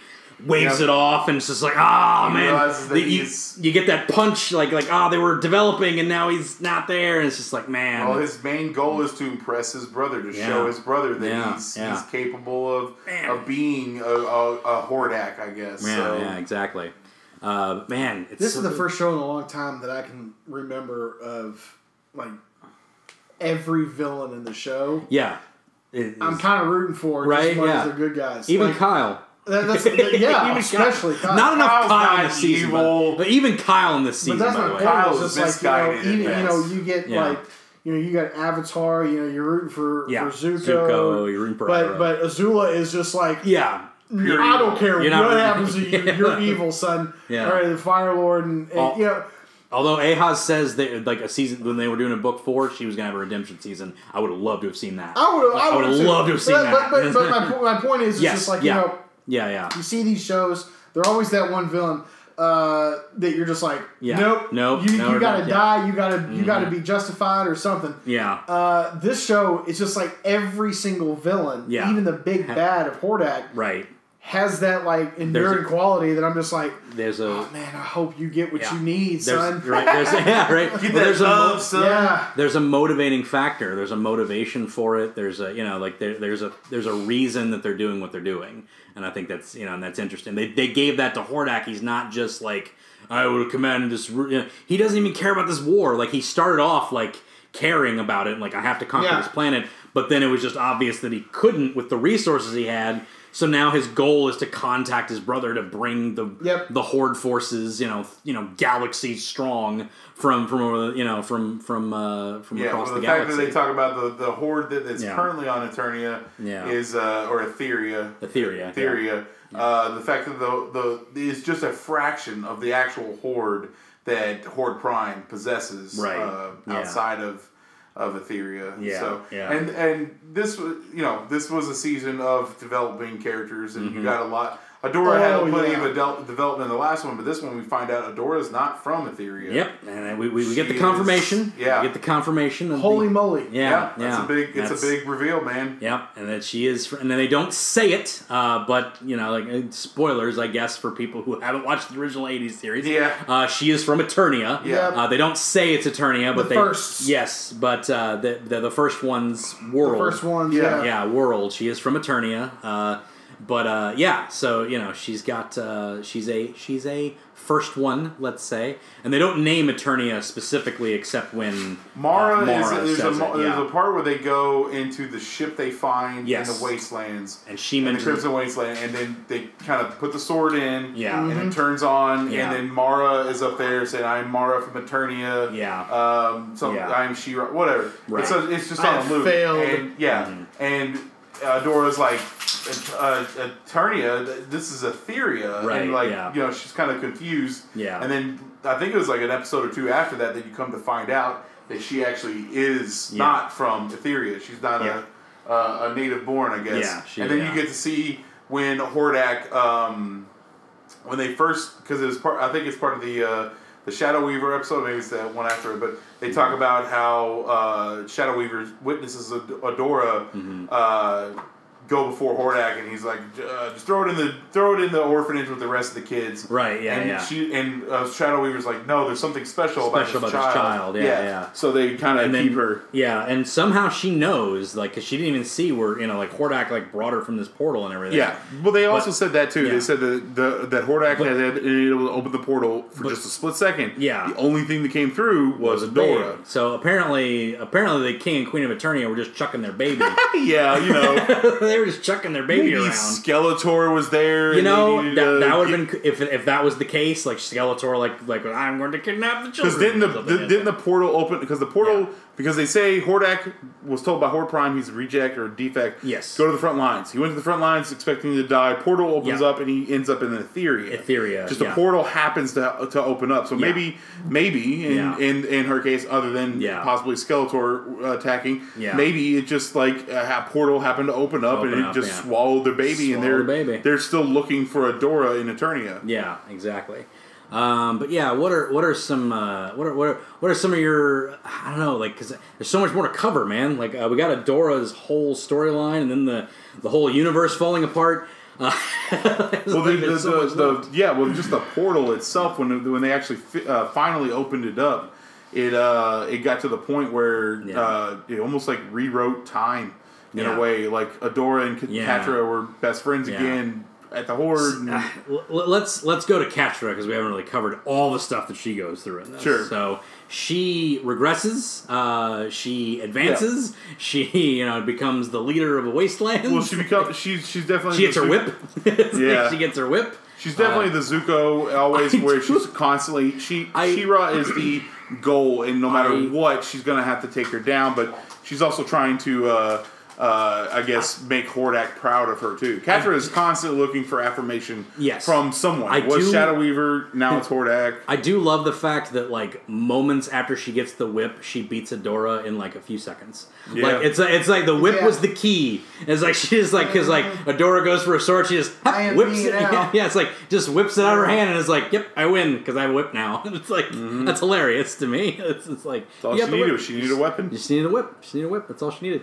But yeah, so she goes through a whole thing, and then when she learns that Shadow Weaver went to Bright Moon after leaving the Horde, because she betrays Catra to go to the Horde, to leave the Horde, and then like tricks her into giving her little badge from her magic school, which of course had magic left in it. So she just like really just like dust. It's like little she just drew a glyph on the ground and she was out of there. Yeah, so that was it was a little trick, but she goes immediately to Bright Moon. Where Adora is, and when Adora says this to Catra, triggers like immediately because like Scorpia's having this good relationship with her, and it's like, hey, like maybe we don't go back to the Horde. Like Crimson Waste is like I've never seen you happy before in your entire our entire existence, and you're super happy right now. Yeah, why do we need the Horde? Let's just stay here, right? It's like. There seems to be a little bit of love interest between the two of them. I was like, but it could absolutely could just be friendship. But like, I feel like Scorpina's crushing on Catra. I don't think Catra realizes it just yet. Yeah, but it's really kind of up in the air though. Like it's really doesn't. You can't tell if it could just romantic or if it's just like seriously like well, I love you, friend. And Scorpina definitely drives, especially with that episode with Seahawk. She definitely drives it home that Catra is her friend, right? And that she sees a lot of good qualities in Catra, and she just wants to be Catra's friend. Yeah, I did like the line that Dora gave when she's talking to Entrapta, and it's just like no, the data says that Catra's my friend. Like, and then Adora's like yeah, I know, Catra was my friend too. But she makes bad decisions. It's like that's like the perfect way to put Catra. It's like, yep, she makes bad choices. You can still be friends with somebody who makes horrible decisions. Because it's a great moment. Because like she's like, because like Scorpia is like almost convincing her, like, hey man, like, hey, dude, like we could live here. We could not be with the Horde. Who needs the Horde? We'll rule as two kings. And it's the same thing that Catra said to Adora. It's like, who needs the Horde? Let's just go off on our own. It's the same thing she said to her, and so it kind of resonated with her a little bit. But she was just like, I have to go deal with this. I have to go deal with something. And then talking to Adora, she's like, no, like Shadow Weaver's in Bright Moon. And she's like, oh, she left me for you again, and just like. And it just goes black. Like everything goes dark around her, and she's just like walking like, oh, we're going back to the Horde, baby, and we're gonna blow everything up. Like she's so. Well, she goes full self-destruct mode. Here. She doesn't care anymore. Like all destruct mode. Well, she just sees, and they even start to point out, it's like opening this portal could destabilize the world that we know it, and she's like, I don't care. I don't care. Yeah, let's open it. Let's just burn this mother down. As far as she's concerned. Like let's get it going. So she just wants to destroy everything, which is crazy. She is she's just done with it all, and she tries. She does. She actually does a really good job. Yeah, she actually does a really good job of like almost pulling it off. Does it remind anyone the scene where like the portal's turning on? Does it remind anyone of the scene in Gravity Falls when the portal is turning on? Sort of. Oh yeah, it's almost exact. Yeah, it's almost exact. They got to pull too, right? And it's like the dead opposite because like don't pull the lever, and like Mabel's like she's about to pull the lever, and she ends up not pulling the lever, and then it activates. And in this, like Adora's pleading with Catra is like, and she just gives a little smirk like, chat, you don't win this one because she finally gets to win, and she pulls the lever, and then everything goes. If they had the brass plated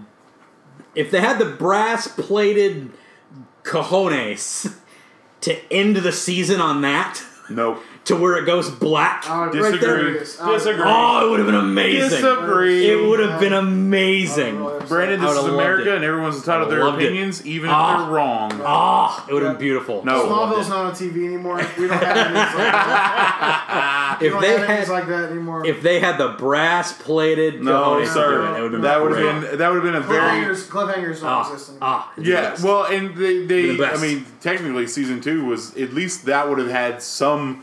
I'm sorry, if it ended the way you say, at least it would have had some emotional substance to it, whereas the ending of season 2 in this is just Bo and his dad's. Yeah. So we got the Catcher thing where he's like, "Yeah, you lied to me." You got that a little bit. But no, I'm very glad that they decided to actually. I kind of wish there would have been a little bit more time put into it because it just felt like they kind of once the world started falling apart, it kind of felt like it was all just kind of rushed along, I guess. But I don't know about that. I thought that whole episode was done so very well, especially when it was only the two people that could feel such an emotional. Well, that's the thing. I almost felt like that Catra and I'm sorry, not Catra, She-Ra and Scorpia. I kind of felt like they were the only real ones there, but then it kind of turned out that everybody was real, but that's the thing. But they were the only ones that like the scene when Scorpio was just like, I don't know what it is about you.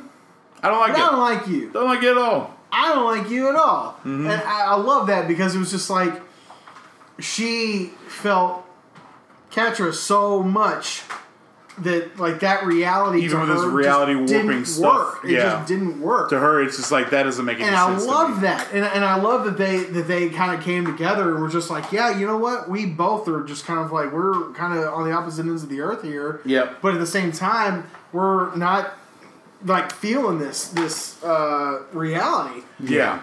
And so. Well, yeah, exactly. The Adora felt like something was wrong. Scorpio felt like there was something wrong. Yeah. But I felt like it was almost like they were kind of trapped together and everything else was going to be fake, but it turned out everybody else was there too. They just didn't. But wasn't that the fun part about that episode? Sure, it was. It was interesting. Really, what was going on? Yeah, it was very interesting the way they like compressed time. Like all this was happening like within the split of a second. Yeah, because like time and space was all just collapsing in on itself. Because like the literal ground is falling out beneath. Their feet, yet somehow Adora is able to outrun it and also even get to the next spot and have the time to have a conversation. Right, but then you come to find out that the collapse is following Adora. Yeah, well, even when they fell through the castle when they were in Bright Moon, they fell through the floor in the castle and they ended up in Drill where Entrapta was. Yep, it was like that didn't make any sense. But that's the best part. Yeah. The best part about all of that episode was that Adora kept ending up right where Catra was. Yeah. Mm-hmm. And Catra kept like, what are you talking about? Yeah. Why are you being so weird? Yeah. Blah, blah, blah, blah. Until finally, when it finally came out that Adora was like, this is not right. It's wrong. I know what's going on. That's finally when Catra was just like, you just couldn't let things be the way that they needed to be. Right, This is everything we've ever talked about we've wanted. Yeah. And that was the reveal that Catra knew what was going on the whole time. She was there too. He's like, even if it was just like even if it was just like little slivers like she was getting, like she was like she didn't care. It was just like, we've got it. We've got what we needed. Oh my gosh, it's so good. But obviously it was all falling apart and she didn't care, So I liked when she went nega Catra. Like it was. Oh my gosh! But that was the thing when she when she disappeared. It was just like, oh, Catra's gone. Yeah. And then she climbed out. And she was out. It's like half Terminator going on. And then when she spoke for the first time, she had a robot voice. Yeah. Like, what? Oh, that was good stuff. Crazy. That was good stuff. Was so excited. Was your daughter scared of that? Did she that freak her out? I don't know. I haven't watched it. Oh, that's right. That's right. I'm he sorry. was watching this on the road. Sorry. She watched that like a week before I did. Yeah, that's right. You're right. My bad. I didn't mean to bring up your separation from your family during your training time. I've been gone for those listeners out there. I've been in Cincinnati for like 4 weeks. Yeah. So I talked to my daughter Tess like a week ago, and she was just like, "Have you watched season 3 of She-Ra?" I'm like, "No, I haven't." She's just like, "It's so good, but the ending's really sad," and I'm like, "No spoilers! What's the matter with you? I taught you better than this. What are you doing? We watched Endgame together, man. Come on. Don't do this. Keep it together. You should know better. Don't do this to me. That's pretty great, though. That's awesome. Yeah. I mean, she's not wrong though, because this is a an epic. I teared up. Yeah. Well, the whole six episodes of season 3 is really it's leading. It really does feel like the third act. It really does feel like the beginning 100%. Episode is them Hordak kind of banishing Catra and saying, "All right, well, you're gonna go to the Crimson Waste to find this first one's tech because Entrapta says it's out there and all this other stuff." And it's just I don't know. The only other real big problem I had was that Huntara just disappeared. It was kind of weird, right? Because she even got brought back to Bright Moon and was in the meeting where they're like, "We need to go save Adora," and then she just didn't go with them. Yeah, and I was like, "Where's Huntara? Like, bring the beefcake. Let's go. Like, come on. Like, bring the tank with you. You don't leave your tank at home. Like, I guess they felt they didn't know her well enough. I suppose. I guess, but it's like, come on. Like, I get it. You got like Shadow Weaver and Glimmer, and they were They were sorcering through everything, but it's like, you need your tank in your party, man. You can't just... a good fighter. Yeah. For sure. So anyway, it was just weird that she just went away. I kind of wish that Tongue Lasher didn't go away either. He should have just joined Catra's side. Like, because Tongue Lasher's awesome. I'm not going to lie. I was a little disappointed of the big build-up for him. Yeah, and then all of a sudden he was just like, oh, he's in the goop. Punk. Yeah. And he's just like, oh, I got your whip. Yeah. See ya. Yep. Yeah. Bye. Yeah. And then he's gone. See, if he joined Catra, I'd have been alright with that. And then maybe even like kind of like scheme a little bit behind her. Like, my like point. Starscream a little bit. He's a bad guy. Yeah. You're bad guys. Yeah. Just join up. Just team up. I want them to start bringing in more of the characters because like they do a good job of like they did a great job with Entrapta and Scorpion. Catra, I would love them to bring in Modulok and Mantana and Leech and these other characters they haven't even explored yet. Grizzlor's one with the suction cups. That's Leech. Leech is the suction cup guy. But I mean, he's got like a life draining power. Like you could make him like skinny and creepy looking. Like that'd be interesting. Yeah. You know? Like Ebony he'd be cool. Maw style. Well, the thing about Ebony Maw style. The thing about the old He-Man and She-Ra was that they were very episodical, and they had to have this plethora of characters. Yeah, and to put put toys on the shelf too. Yeah, exactly. This, in fact, some were deliberately mimicked or gimmicked to be a toy gimmick, like Modulok, who was a modular character. Exactly. But I don't need Tongue Lasher to have like a great story arc, right? But him cool being like henchman, in the Horde. It would have taken nothing to add him, and he's just like as Catra and Scorpion are leading the Crimson Waste, he's just like, take me with you, and then you see him show up, or whatever. And it would have been a good Duke Out moment, like him versus Huntara. That would have been a good Duke Out moment for the finale, because like they're all like marching around, like Huntara goes with them, and then Lasher's with him. Is like, oh, what's up, Hunt? Now you're in my territory, and he starts, and they have a little battle. That'd been cool. That'd been cool. I like that. Like all the princesses because they even separated at the end. Because they have that Pride of the X-Men moment where they're just going up the levels. That Yu Yu Hakusho moment of you haven't seen Yu Yu Hakusho. I know what you mean though. I know.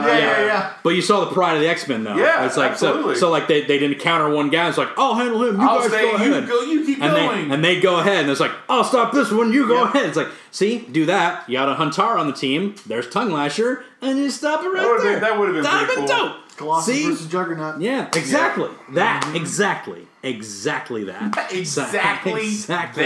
Because that happened in Pride. That's the exact one we were talking about. I don't know if you've seen Pride of the X-Men. Yes, I have. Oh, yeah. Here's checking. Awesome. Yeah. All right. Cool. Just checking. Love Pride. Love Pride. Absolutely love it. Anyway.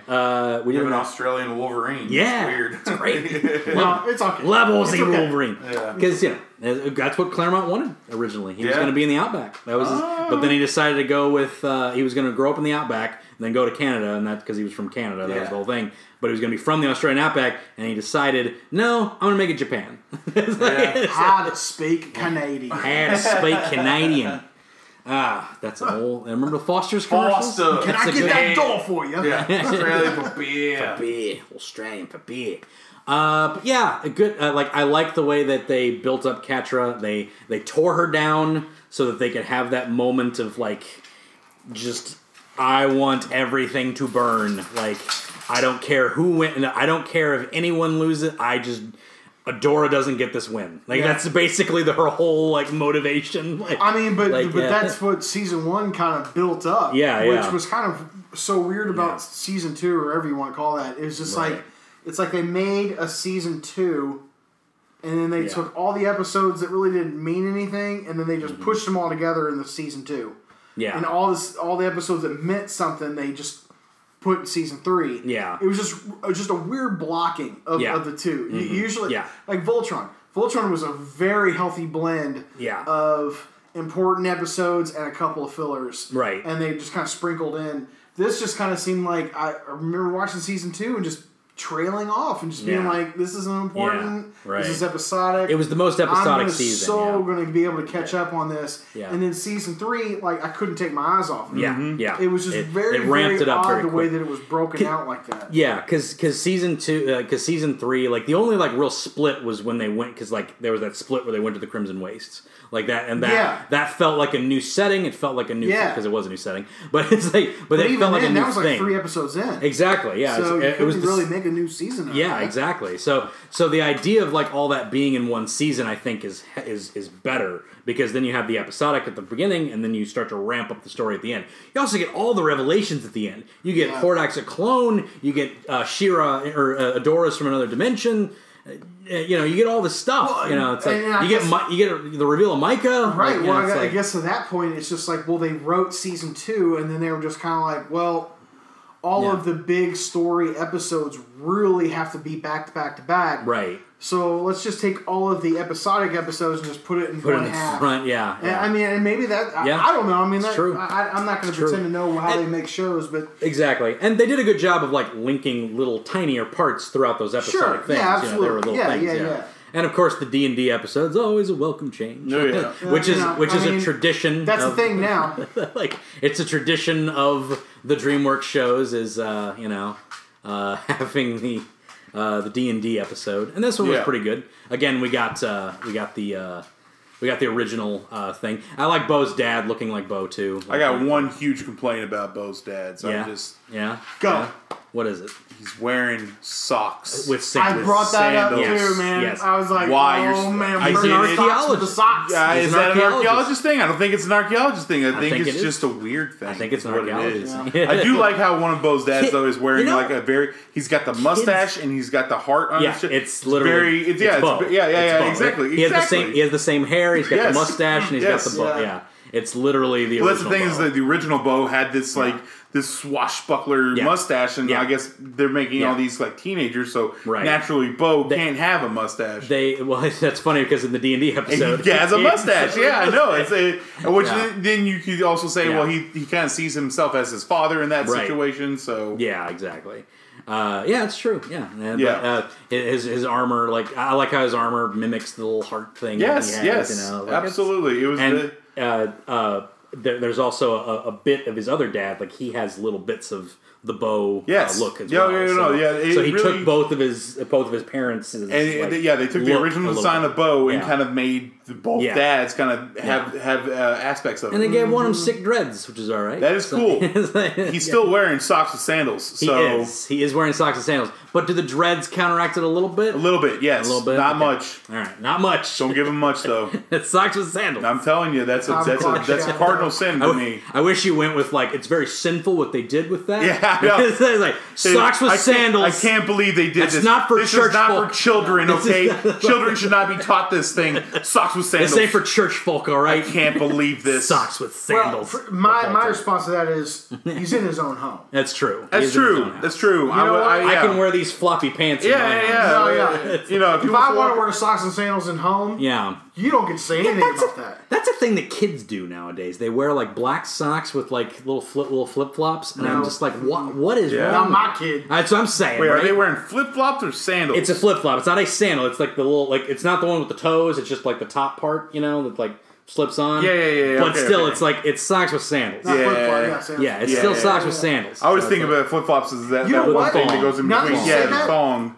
Actually, my son did that tonight. Yeah. And it wasn't even just regular socks, it was soccer socks. So they came all the way up his knees. Shorts. Yeah. That's what I mean. All the way up above his knees. They do that. Kids do that. That's kind of an old school like punk rock thing too. No, it's not. I remember that back in the day, dude. No, thing. I'm telling you, dude. I remember back in the day, there used to be some dudes who walk around with khakis and they would wear socks that would go well past the shorts. So we've trailed off. I'm telling you, we've trailed off. I'm just giving you a little tidbit of information here. Yeah. It's a rebellious stage, is what it is. Oh man, it's a rebellious. You don't wear stage. Birkenstocks. Yeah. Oh man, but I thought it was a really good season. I thought they did a good job. They toned down Bo this season, which I thought was good. I agree. I hated him in season 1. Yeah. I really appreciated his character in season 3 a lot more because he was more just like they toned him down. I'm bow and He's arrow the bow guy. I'm not. I'm the tech annoying. guy. Yeah. I'm the tech guy. I'm the bow and arrow guy. I'm just gonna do that. That's what I'm gonna do. He's the heart. He's the heart. He's the heart of the crew. I like it. I'm fine with that. You just needed to bring it back. I felt like they were like, he's our Sokka, and they tried to make him Sokka, and I'm like, this ain't Sokka. No, you need to. You're not doing it right. You need to back that up. You don't have Aaron Ahaz writing your comedy, okay? Aaron Ahaz. You don't have Aaron Ahaz. You gotta pull that back. And the comedy's good in this, but they do a good job. But the Sokka-esque comedy isn't great. It's not the same. It's not as good. The other comedy, one of the parts that made me laugh freaking out loud is when they go to the Crimson Wastes and Glimmer falls into the quicksand. Into the quicksand, and Adora's like, "Oh my God, Glimmer!" and jumps after her immediately, and then she just teleports next to Bo. Yeah, and she's like, "Oh, that was a close one." Where's Adora? It's like, oh, and she teleports in and grabs her. I thought that was. I laughed pretty hard at that part. Yeah, that was clever. That was clever good stuff. They did a lot of talking about how Glimmer needs to kind of pace herself with her teleporting, but there's a lot of teleporting in this as well. I think that was just like a little nudge of she's getting stronger. Yeah, because she's especially when she's in that the fight in the Crimson Wastes, and she's just like. And she's going nuts. Yeah, she teleports next. She literally teleports next to Bo just to put his arm on his shoulder and be like, "Hey, you doing okay over here? All right, cool." Yeah. And she teleports again. And it's like she's getting pretty tough. She's getting strong. So and who knows? Maybe that little bit in the end when Shadow Weaver kind of amplified her power. Right, yeah. Maybe it's almost like a Super Saiyan thing. You know? It took forever to get to that point, but once you get to that point.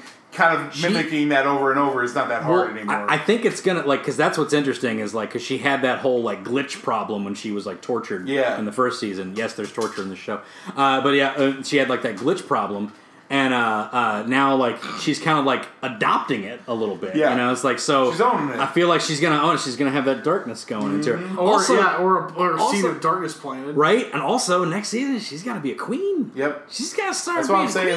The next season is probably going to be a lot of Glimmer trying to live up to her mother's legacy. Yeah, and then we're going to probably see Angela come back in the next season or season after that. It will happen. That would be a big. Yeah, you see, because you said I'm really sorry. The bottom of the shirt. I don't understand that part. He couldn't reach because it was tucked in. Untuck it. No, but he had to rip it up. He had to expose the midriff. Yeah, I know. You got to show your midsection. Yeah. You know what? Bo shows his midriff. That's what he does. You're not a bowman. No, I'm not. I don't know the restrictions. And you have never reached for your quiver and bow. It's true. Underneath a piece of furniture. You're not wrong. You're not wrong. He didn't want it to accidentally tuck back in if he untucked it, so he just ripped it off. Yeah, that's right. He's in a hurry. He had to get it out. I hope. It's like ripping a shirt takes a lot more effort than untucking it. I hope that it's a very cheap shirt. He and Glimmer get their due in the next couple of seasons where they actually get a little bit more development. Yeah. I kind of feel the same way about Hunk and Voltron. Mm-hmm. I never felt like he got his moment. He had one episode with the family. Season 2 had the moment with the alien race that he kind of liberated. Mm-hmm. Yeah. And that was his one thing, and that was when he really truly became a paladin. Right. But there was never that moment after that where he had changed anymore. Exactly. He had one moment with Keith when he's and I guess and that was it. I guess that's kind of like but that's the problem with your heart characters, right? Is that they're just going to be what they are because that's what they are. Right, I mean, that's their representation in the group is specifically that. Exactly. But okay, if that's Bowman, great. that's not Glimmer. Yeah, right. And like she has, I don't think she's been really developed at all. Yeah, I mean, no. She had a good. It was done. She had a good arc in season 1 because she never talked to her mom, and then she eventually was able to talk to her mom. But then they kind of throw that to the wayside in season 2, and she still just keeps like, whatever. That's the thing, though. It's like. Yeah. Like that happened, and then they didn't develop it in season 2. Which is why... And then season 3, what happened, it was just kind of... Yeah, which is why I kind of wish that there was a goodbye moment. Like, I really wanted that... Here's what I really would... But maybe they're building up to... Maybe, like Mitch said. Like you that's said. That's going to happen later. That could happen later. But if they had... What I really would have loved if, like, maybe, like, after, like, like, she's like, I can't wait to see my mom, and Adora gets that look on her face, and then, like, just, like, a little... It's magic, it's BS. You know, it's, like, just, like, a little, like, remnant of her, like kind of, like, flashes... to them, or like the last bit of her magic, she's able to project this like little thing to her and like say goodbye. Or maybe and like you have an epic moment where she's just like, that'd been great. Where she's just like, it's just like right in the middle of a mega battle, right? And it's right in the like the hull of one of the first ships and all that stuff, and then all of a sudden like a portal like rips open in time, and it's like. I'm here. Right, yeah. I love you. You're doing so well. Yeah, that'd be interesting. You know? They might do that, because again, like you said, like she's not necessarily gone forever. You could probably... Right. Maybe a plot point for next season, because we always like to talk about what we want to see in the future episodes. Even though it hasn't been renewed yet, it's probably going to get renewed. More than likely. I think it's doing pretty well. That Netflix kind of keeps their stuff like kind of hidden, but DreamWorks does a good job of like supplementing their stuff, and it's doing very well. Dragon Prince got renewed. We still don't have a date for season 3, which irritates me. But at least I know it's renewed. At least I know it's coming. But it's coming this year too, which is good. Basically. So what we need, sorry, my cat is interacting with Rocco, and it's trying to at least, and it's funny. Rocco doesn't know personal space. Where was I? I completely forgot where I was. It kind of derailed it. But no, like season 3, like it would be interesting. Like maybe Glimmer kind of gets obsessed with bringing her back. Yeah, and she asks Shadow Weaver, "Is there some way we can bring her back?" Well, and you start like that might be a little bit powers. of yeah. I know it. And then Shadow Weaver's kind of like it's like anything's possible. We can do that. And she starts manipulating her just like she did Micah, and be like, here we go. Oh yeah, really that would be pretty. And cool. then her aunt is like there to like kind of like it's like you can't listen to her. Like, look, she manipulated my brother. She manipulated your father. This isn't okay. And Glimmer's like, well, this is the only way to get mom back. So it's like I have to do it, and like of course so. But it's like, I do love that Imp is basically the same character he was, because he's an annoying little prick. I hate. I'm sorry. And that's what Imp was in the original. I'm going to retract my last statement. Yeah. The worst character in this show is that little Imp troll. Is he from the original? Yes, Imp is from the original. He's that character. He's a snorty little shapeshifter that's on Hordak's shoulder all the time. That apparently is a recording machine. Yeah, that's a way cooler thing because like he has this annoying little voice actually in the original, but in this they give him like a little recorder and stuff. He's an annoying little voice here because he just says like everything. I love it though. It's like a creepy recording. Like I don't know. Like I like him. He's cool. I do remember. Yeah, a little imp. I remember that.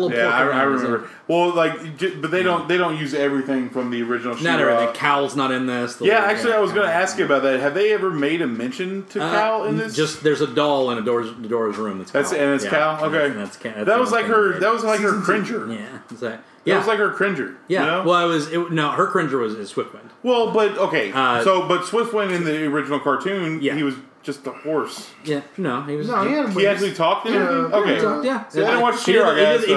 She did the whole like transformation. I knew that, but I didn't know that there was actually like. Yeah. He's like, Swiftwind. So was he had a much deeper, better voice. Was Swiftwind a doof? The same? No. Well, yeah, I was gonna say is he the same? I love Swiftwind in this, by the way. A doofy social justice warrior. Oh my gosh, dude, I love him. The fact that he is like. I'm all about trying to free my fellow horses. I did like the episode where they had to fix the thing, and he's just like Swift Wind. Yeah. I was like, that's kind of funny. Have you tried doing loop-de-loops? Yeah, I'm just saying, loop-de-loops always work. I don't know if you've watched them. The little shorts are actually kind of entertaining too. They have a whole series of little shorts online of Swiftwind. Of course they do. It's called The Mighty Swiftwind, and he's just like Swiftwind is, and he it's funny because like he just pops into frame like something will be happening. Like, did somebody say Swiftwind? Or like, no, like no one did. He's just like, let me help you out with your problem, and it's like whatever it is, like it's just kind of doofy and silly. But yeah, it's a good time. Man, I tell you, the Bright Moon guards are the coolest looking guards that do nothing. Yeah, they're apparently not much. They got a very Mighty Thor look going on. Yeah, but they're obviously awful because they're not good at their job. Well, doesn't Adora kind of get one? Or was it Adora or was it Glimmer that tried sneaking into the door? That was Adora. Yeah, and it didn't work. It did not work, but she was able to get the armor off of one. Shadow Weaver. I guess she is She-Ra too. It's true. This is true. She's got horde training. This is true. Yeah. It's just like, wow, these guys are not very good at guarding. They don't do anything. They do. This season was really good, and I am hopeful for season 3. Absolutely. Other things I want to see. I want to see some more of the princesses. You don't get to see a lot of them this season. Yeah, and there's get a little bit more. A lot more of them too. Yeah, right. I mean, that's kind of the thing. Is just like we talked about this in our first episode of She-Ra. Was just like the seats at the table. There's there's a lot more. 40 seats at it. Yeah, right? And I may be exaggerating a little bit. A little bit. But there's a lot. There's a lot of seats. And there's only 3 princesses accounted for. 4 with Scorpio. 5. They mentioned... There's 6 if you count Scorpio then. Well, because there's that two, basically the couple. Scorpions. The couple. The Natasa, Spinnerella and Natasa. Yes. Yeah, there you go. Yeah. They're princesses too. All right, so then there's 34 more seats. Well, there are characters they haven't brought in from the original yet. Yeah. There's the Star Sisters, which I look forward to seeing. Hopefully we'll see them. You know all this. Yeah, I do. I'm that sad. I know. You're that awesome. I know what they are too. But we got the Star Sisters. They're 3. Are they twins? They're just 3 sisters, I think. They're just 3 sisters. It's like Triplets. Yeah, well, they're not triplets, but yes, there are 3 sisters. Oh. They are literally in one scene of one episode of the original series so that they can make a toy out So of then them. they're going to have their own story arc the entire season. Exactly. It's literally Bo hitting on them for one scene. That's their entire existence in the original show. I need a whole season about that. Right? I know, right? Yeah, it's like, they weren't, it's like one has like an extending neck and like one has like extending legs, I think. Yeah, that's weird. They're not great designs, so I want let's improve on that. I want the triplets from Beauty and the Beast. Yeah, right. To be the triplets in this, and then there's also. I don't want it to be Bowman. I want it to be the pirate guy. Other characters that haven't been on it, and they show a silhouette of one that's definitely that. Peekaboo, which is the peacock character, because she even has like the tail that looks like a peacock. Name for real. Her name is Peekaboo. Yeah, so I just call her Blue. I just call her Blue. Peekaboo. That's her name. There's also Flutterina, which is a butterfly princess. Right on. Okay. Flutterina, and there's also what else is there? There's a bee one. I forget what her name is. It's like Honeybee? I can't remember her name. Find them actually right now. Is her name Buzz Killington? It isn't. That's the He-Man Buzz bee character, Buzzkill. So it's like, no, sorry, I'm sorry. It's Buzz Off. That's his Buzz name. Killington. Buzz Killington. Remember that? Remember that joke from? Good Lord, that was a year ago. Buzz Killington. Oh, man. But we talked about She-Ra a lot, guys. Yeah, well, it's a good show. Yeah, man. It was 2 seasons we kind of covered, sort of. It was 2 seasons. We covered 2 seasons. Sort of. Kind of, sort of. It was one. It was only one. Title. They definitely wrote this as season 2, and then they split it up. If you didn't watch season 2 and just went to season 3, you wouldn't... Wouldn't be don't too kick much yourself loss. in the butt. Yeah, exactly. Wouldn't be lost too much. Now, of course, like Catra being in prison for some reason, you wouldn't know. But there's a little. Oh, well, that's true. Yeah, but there's a few things, and I recommend watching season 2, but definitely watch it with season 3 since they're both out, back to back. Definitely, it's definitely how you do it. Yeah, 13 episodes. It's not a big a deal. Yeah, 13 episodes back to back. It's good. Watch them together. It improves on season 2 way better. like so much more. So, but that's BT Dub. Yes. Voltron was 2 full seasons, 1 and 2. Okay. And 2 full seasons, 7 and 8. Okay, gotcha. Okay. And the rest were broken up. And the rest were broken up. So it's about 4 seasons legit, like 4 legit full seasons. About half the thing. So they got twice the amount, which is what they'll do with this. Yeah. I'm totally okay with it. I'm okay with it. I just like as long as like there's stuff happening in between. And that's the thing. If it's quality and they're rolling them out faster, like I'm totally okay with it. That's what I want. Because again, like stuff happened in Voltron so much. Like there was a reveal like every 2 episodes. Yeah, I mean, it's like those like 6-7 episode seasons. There was maybe 1 filler, right? And I mean that's great. That's what you want. Exactly. Yeah. So. Let's let's hope for more of this because I enjoy this show. I do too. I really do. It's a lot of fun. We'll reconvene, guys. I think we'll reconvene again to watch. I don't know. Let's say 3 Below. Maybe 3 Below, because that was what this. I know. I gotta get going on that too. That's what this is originally going to be about. But this came out. On that as in like you haven't started season 1. I haven't. He started season 1. I have like 2-3 episodes in season 1, so maybe not even a full third one. Not keep watching. That? I like Troll Hunters, but 3 Below just doesn't really strike me much. It will. I'm telling you. So I gotta get into it. Stick with it. Stick with it. The Avatar series with the kids, and now we just started Troll Hunters, and they are losing their minds. Wait, I thought they watched Troll Hunters. No, we're watching it now. Henry and Tess never. Okay. Yeah. I thought they already. They're watching. No, they're going crazy about it. It's a great show. Now. It really is. Troll Hunters is awesome. 3 Below, like I said, Dragon Prince is next. Yeah, baby.